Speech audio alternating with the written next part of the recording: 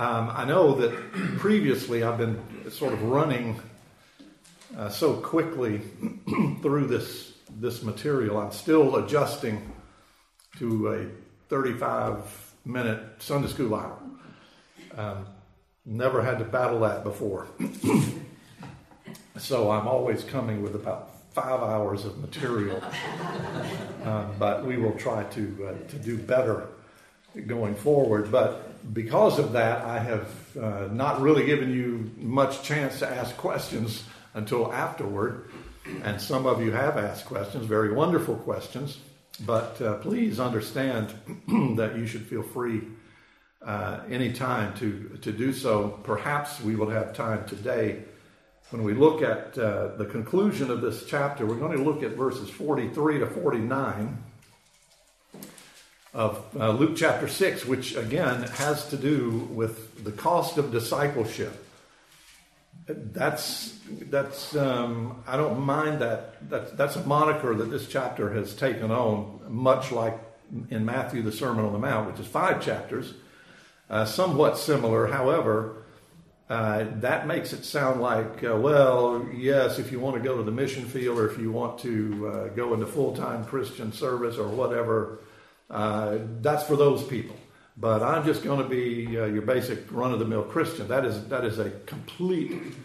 That is not true. This is Jesus giving these instructions to these people in Galilee and in that part of the world in that day, who had 1/billionth the education that you and I do.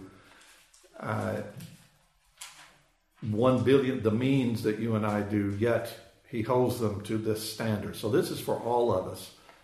And where we have come, it begins in verse 20 of chapter 6, this notion that Jesus is teaching. And we've seen already for 3 or 4 weeks now that it's a possibility that to be a Christian may mean poverty, hunger, sorrow, and persecution. Again, not only, I've mentioned this several times before, not only are we have to be in the wealthiest culture on the history of the planet, but we are in probably the least persecuted culture in the history of the planet. It is not normal for Christians to be able to do whatever they want to do and have churches on every street corner without any kickback. We think that's normal. And that's a great, great blessing. And a lot of that, frankly, comes from the fact that this culture was blessed by being reformed, if you will, by people who were men and women of the book, men and women of Scripture, men and women who thought that all of life should be formed out of the truth of God's Word. And that's why, frankly, among other things, we're extremely concerned for what will happen 2 days from now, because we see very clearly that assumption is no longer a valid assumption for the culture in which we live. Sadly, tragically, I remember 6 months or so ago, I don't even know why, it must have been, I don't know how, I was on the wrong channel or something. But I wound up looking at a man, he was a Republican, member of the House of Representatives in Washington, D.C. I don't remember what state he was from. But he was giving a speech on the floor of the House of Representatives in Washington, D.C. And he was alluding to God. He was alluding to the fact that what we are doing is making God angry. And he was followed by the man who happened to be chairman of the particular committee the Republican was a member of, who this man was a Democrat, and he came up and he said, from the floor of the United States House of Representatives, he said, this body could not care less about what God thinks about anything. And he was met with applause. So things are not as we, unfortunately, as they once were. So this notion of perhaps poverty, hunger, sorrow, persecution, especially the persecution angle, if we continue to go as we're going, frankly, I am stunned that that churches are still meeting in this culture without persecution. And by persecution, I'm thinking initially of government interference of one sort or another, some kind of red tape. Goodness, 30 years ago at Westminster Seminary, I remember the day that the local township came to pay us a visit, and they said, "Look, we know you've got tax exempt status, but we think you ought to start giving to the local municipality." And we said, "Thank you very much. We can appreciate your sentiment, but no, we're taking the privilege the government has given us to be a institution that teaches and that is a nonprofit." But they then came back. One issue came all the way to the Supreme Court before we beat that one, and that was 30 years ago. So unless something very, very radically changes, we should expect that again. And Luke quotes Jesus as saying, "Expect it. Don't be surprised by it. Expect it." Also, he then goes on to say, "But whenever those things occur, I want you to be sure that you love your enemies, pray for those who abuse you, do good to those who hate you, bless those who curse you, judge others carefully with their good in mind, and remove the log in your own eye before addressing the specks in others." And by that point, you just want to throw your hands up and say, nobody could do this. And we're exactly right. Nobody can do this. This is a Holy Spirit empowered lifestyle that Jesus is talking about. It's always been that way. The Christian, thankfully, has the Holy Spirit and the means of truth through the scriptures and so forth. But unless that is being activated, you will not do these things on your own. And that's where we're going today. That's where Jesus goes next. In this concluding couple of verses is going to be the proof of discipleship is in the doing, not just the hearing. That's going to be the focal point of these few verses that remain, verses 43 to 49. They're in two sections here in Luke. The first one, 43, 4, and 5, say a tree and its fruit. And the second one says, build your house on the rock. All of these, of course, are very familiar propositions. But in all of this that we've seen so far, and certainly it's going to be emphasized in what we see today, everything is either or. There is no middle ground. There is no lukewarmness. The church in Laodicea got a firm response in the book of Revelation about that mistake. There's no take it or leave it about Christianity. You're either doing it, or whether or not you've heard it is irrelevant. If you're not doing it, then you're not the real deal. So that's what we're going to see. The first three verses, 43 to 4 and 5, a tree and its fruit. The beauty of it is, by going to this botanical example, it is totally accurate. You won't see a dead tree bring in a bumper crop. You won't see a plum tree grow an apple. All of these things are total either-ors.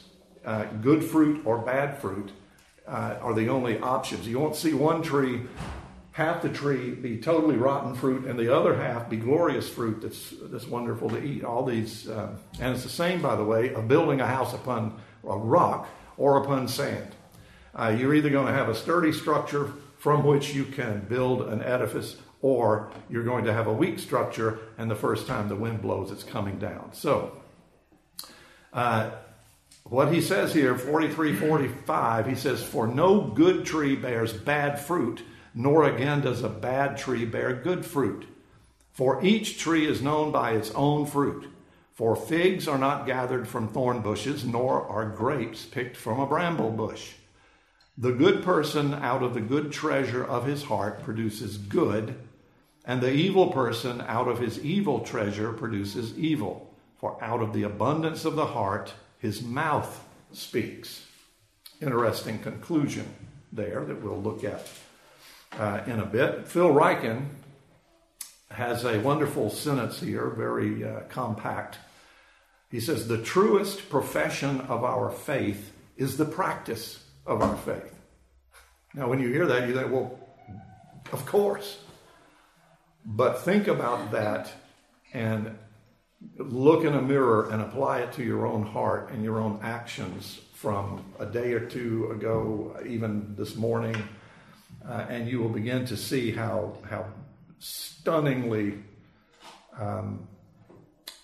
lacking in wiggle room that statement is. The truest profession of our faith will be the practice of our faith. In other words, whatever you're doing, I don't care what you're saying, but whatever you're doing is going to indicate the degree of veracity of your faith. Every person produces fruit that is in our own heart. A good heart produces good fruit. A bad heart produces bad fruit. Now, when they say heart in Scripture, as you know, this is not just the physiological beating heart. This is the essence of the human being, the essence of who you are as a person. If that is good, it will bear good fruit. If it is bad, it will bear bad fruit. Self-examination is mainly what these three verses are about. They're not so much looking out. Now, what Jesus is saying is, okay, I've told you how to interact with those people out there. I've told you about loving your enemies. I've told you about doing good to those who forsake you. I've told you about helping the poor and this, that, and the other. Now I want you to look inside and tell me what you see. Tell me what's there. So what does good fruit from a good heart look like? Well, probably all of us immediately think about the book of Galatians, appropriately. Galatians chapter 5, verse 22, 23 will tell us that we normally call it the fruit of the Spirit, which is an appropriate moniker. Galatians 5, 22, 23 says, but the fruit of the Spirit is love, joy, peace, patience, kindness, goodness, faithfulness, gentleness, self-control. Against such things there is no law. And here we go again. Just about the time you think, boy, you couldn't. Thankfully, we're past that love your enemies, because I don't know how in the world I'm going to do that. You think you're off the hook, and then you say, okay, look into your own heart and see how much love, joy, peace, patience, kindness, goodness, faithfulness, gentleness, self-control resides there. And by the way, don't miss the bad fruit that came just before that. Beginning in verse 19, the works of the flesh are evident. This would be the person with a bad heart. Sexual immorality, impurity, sensuality, idolatry, sorcery, enmity, strife, jealousy, fits of anger, rivalries, dissensions, divisions, envy, drunkenness, orgies, and things like these. I warn you, as I warned you before, that those who do such things will not inherit the kingdom of God. So that's the counterpoint of this text here. So we're looking at the person who is going to produce good fruit because he or she has a good heart. This would be the Christian, the true Christian. I'm going to use a book. I didn't bring it. I know I tend to do that, and I always get a lot of grief for that. But I love when I find a book that covers a subject really, really well. And there is such a book related to that. It's not specifically going after that passage in Galatians, but it uses it as the framework. And that is a book that's simply called The Fruit of the Spirit by John Sanderson.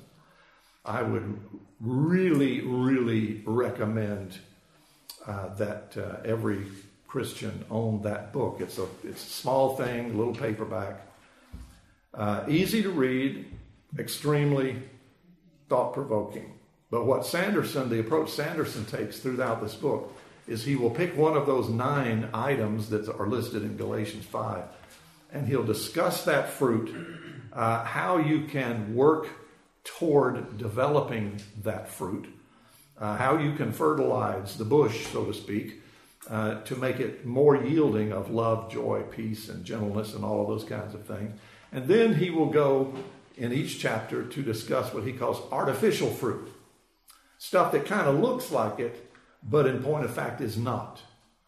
When we were looking at those verses in Galatians 5 there that were so draconian, the evil heart, their thing, until you got to the back of it where it starts talking about envy and jealousy and things of that nature, they seem to be such blatant sinfulness that you think, well, I don't have that problem.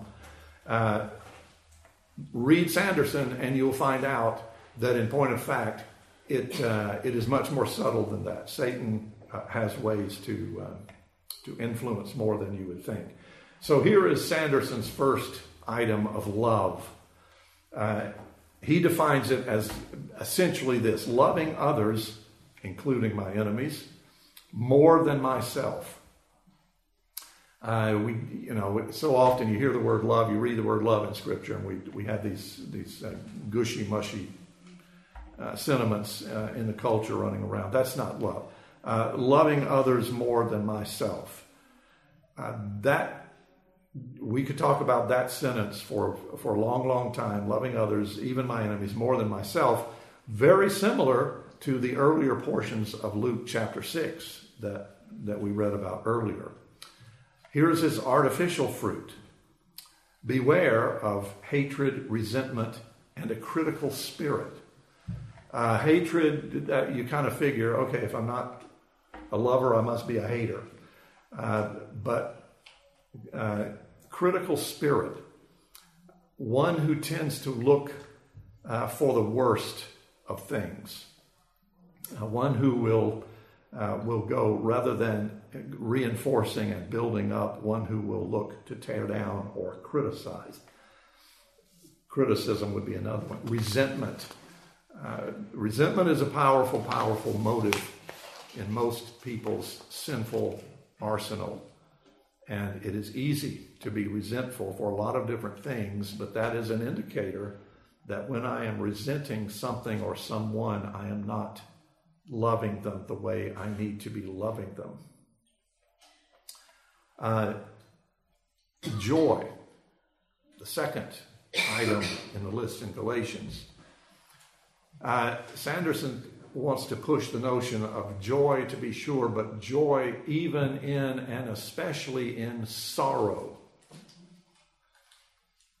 So joy, obviously, if someone gave you very, very good news, you would be joyful. That's not what Jesus is talking about here. He's talking about the ability to be joyful even in a context of sorrow. And that's why Sanderson's artificial fruit, he says, beware of focusing on blessings or the usual ideas of joy and reward. The focus should be on Jesus. He's saying there, and I'm abbreviating, obviously painfully so, but what he's talking about is, where would somebody be able to be joyful in the midst of sorrow? I don't know but one way to do that, and that's to be a Christian. You've got to be able to see beyond a current event, to know that there is an overall plan for me, a Christian. There is a God who loves me. There is a God who will send bad things into my life, but he will always do that purposefully. And that purpose will always be to my benefit, to my good. I may not see it. I may not be able to understand it. But until I have a perspective like that, it is awfully difficult to be joyful in the midst of sorrow. I remember years and years ago, decades ago, it was personally difficult for me, because a man who'd been an elder in the church I was born in and raised in, a good friend of my parents, that man, I of course had the relationship of little bitty kid to an elder, so I was never close to him, but he was always very, very friendly, very knowledgeable, a very good man. And I simply enjoyed being a crumb under the table when I would be around people like that. And he died, and I was talking to his widow, his wife, and we were planning his funeral. And I said, okay, let me work out with you the hymns we're going to sing. And she said, hymns? We're not singing any hymns. How could anybody sing a hymn with an event like this? And we had a talk at that point, and we did sing hymns at the funeral. But even at a position, maybe even especially in a position like that individual was in, difficult beyond measure, to be sure. There's no question about that. And you want to be empathetic, you want to be supportive, you want to be loving. I don't expect joy in a situation like that. Not if joy we think of as giddiness, laughter. That's artificial in a situation. Death itself, in terms of that particular grief, that death is an irrational intruder that is painful. It does rip apart things. It does leave gaps and holes. And there's nothing wrong with seeing it that way. But for the Christian, it's a portal. It's simply a portal into whatever individual has passed through it. That individual is free of the suffering that he or she perhaps was in, perhaps not, could be sudden, whatever. But nonetheless, and if that individual is a Christian, I'm going to see them again in addition to knowing that they're not suffering. So those kinds of issues can be extremely meaningful to me to help me get through it. Not stiff upper lip stuff. That's not biblical either. There is genuine sorrow in that event, but that sorrow is surrounded by this kind of joy that Sanderson is talking about here. He says, not the usual ideas of joy and reward, but the focus coming on Jesus. Without that focus, joy in the midst of sorrow, I don't know how that's possible. As you move to the third one, the word peace. Sanderson says peace when tempted to worry or anxiety. That's the beauty of Sanderson's wonderful insights in that little book, is you will see all these words, and you think, I know what joy is, I know what peace is, I know what patience is. But Sanderson says, no.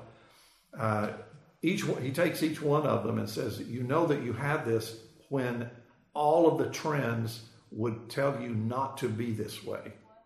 And in the case of peace, when you're tempted to worry, when you are in an anxious role, to be able to exercise peace, what a difficult thing that can be. And his artificial fruit, therefore, is beware of carelessness, apathy, anxiety, jealousy, envy, those kinds of things, which would be pretty predictable there. Those do not bring peace. Interestingly enough, parable of the prodigal son, the elder brother is just eaten alive with all of these things, and he has no peace whatsoever. But peace when tempted to worry or to be anxious. The fourth category, patience, as we've come to expect now. Patience in adversity. Not patience meaning I can sit and watch you do something for hours on end, but patience when I'm faced with adversity, something that is firing every neuron in my body to get up and attack. Being able to sit back in patience is what this particular fruit is going to look like. His artificial fruit, beware of impatience and an artificial endurance. Now that's an interesting phrase. And Sanderson fleshes that out in a fascinating fashion. But an artificial endurance, stiff upper lip, I'll gut my way through it. All of these kinds of mechanisms that we think we have do not bring patience. This kind of endurance, artificial endurance, is going to lead to the negating of the aspects we already saw. You will not know joy when you are artificially enduring. You will not have peace when you are artificially enduring. So you will not be loving when you are artificially enduring. So this kind of patience is an interesting category. Now the next two, interestingly, kindness and goodness, the Greek there is very, very close, and Sanderson picks up on that and puts them together. Kindness and goodness, these two categories of fruitfulness, he says, are both doing to make life better for others. Sort of makes sense. Being kind, you imagine doing deeds of kindness or goodness for others. Therefore, the artificial fruit, beware of selfishness, of pride, of rebellion, of willfulness, of unkindness, not picking up on needs. In order to be a kind and good person related to making the life of others better, you've got to have antenna. You've got to be looking for this. You've got to be out of yourself. You have to be looking to the people you're interacting with and looking for ways to assist, looking for needs they have, and then asking yourself, how in the world can I meet this need? That is what this kindness and goodness is speaking to. Now, faithfulness, faithful dependability to stay the course.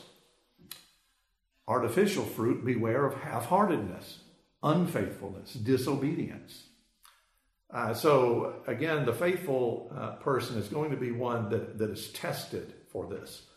That's why when you read a list like Galatians chapter 5, the fruit of the Spirit, it's sort of an artificial, if you will, experience just simply to read it, because you're not putting it in the context of living.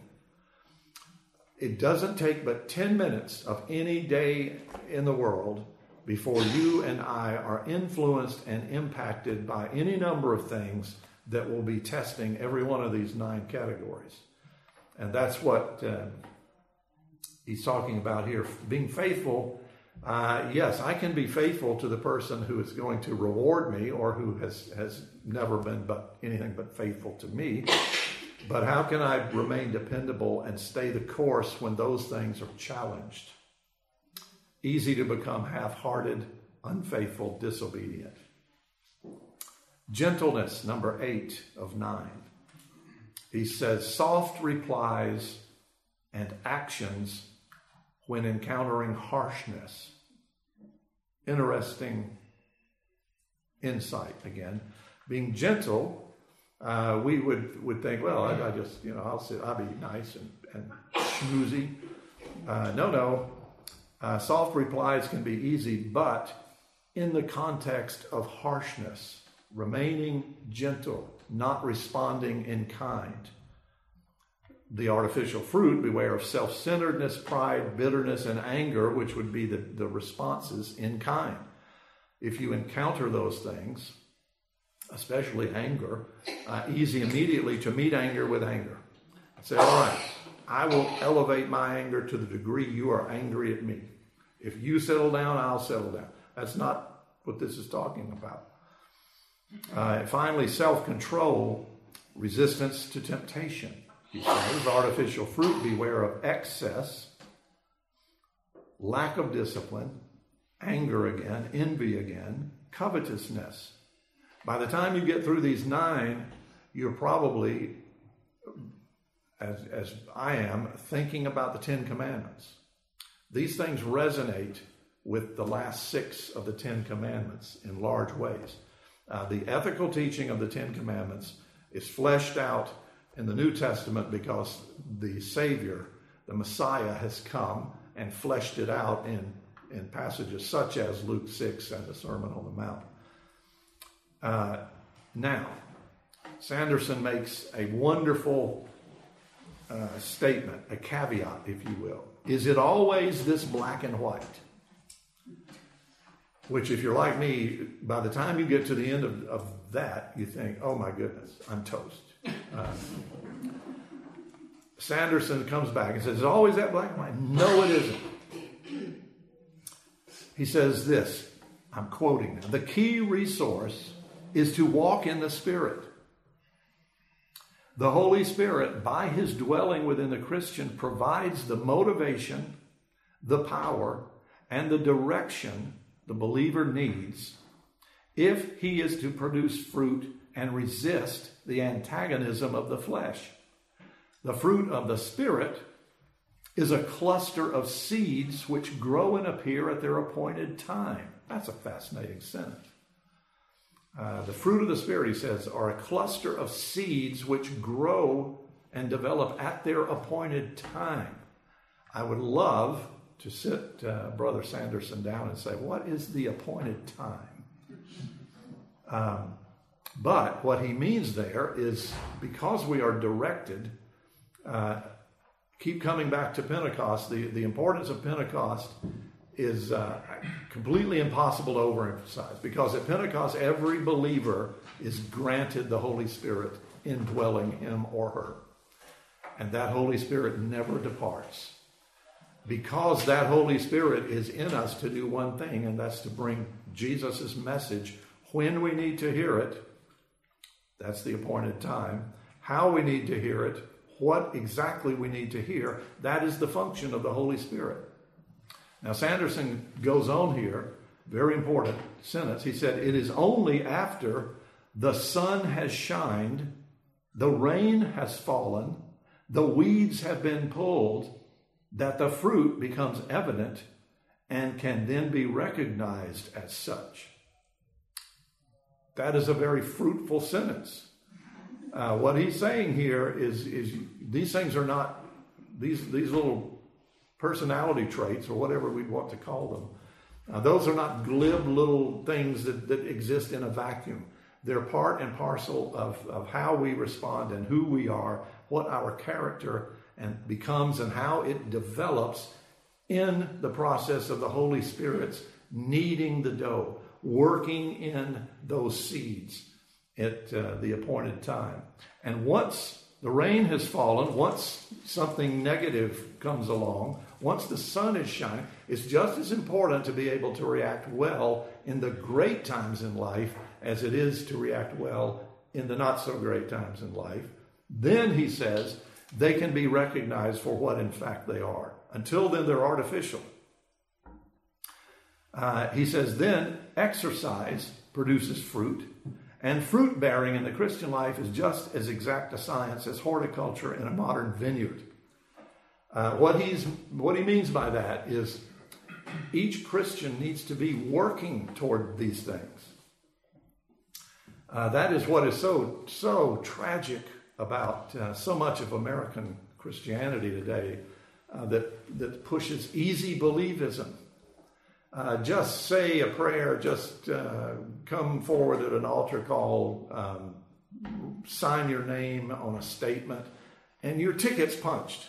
And then you don't have to worry about another thing as long as you live. Nothing could be less biblical than that.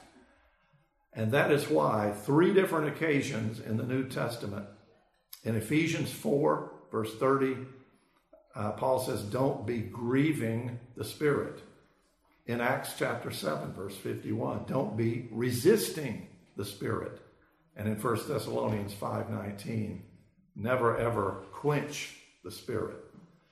Those are possibilities. The problem with those verses is they raise the possibility that I can actually do that. I can be resisting. I'll speak only for myself. I know when I'm on some sort of sinful tear, and I know that I shouldn't eat the whole bag of Hershey Kisses. I'll take a soft, sinful example here.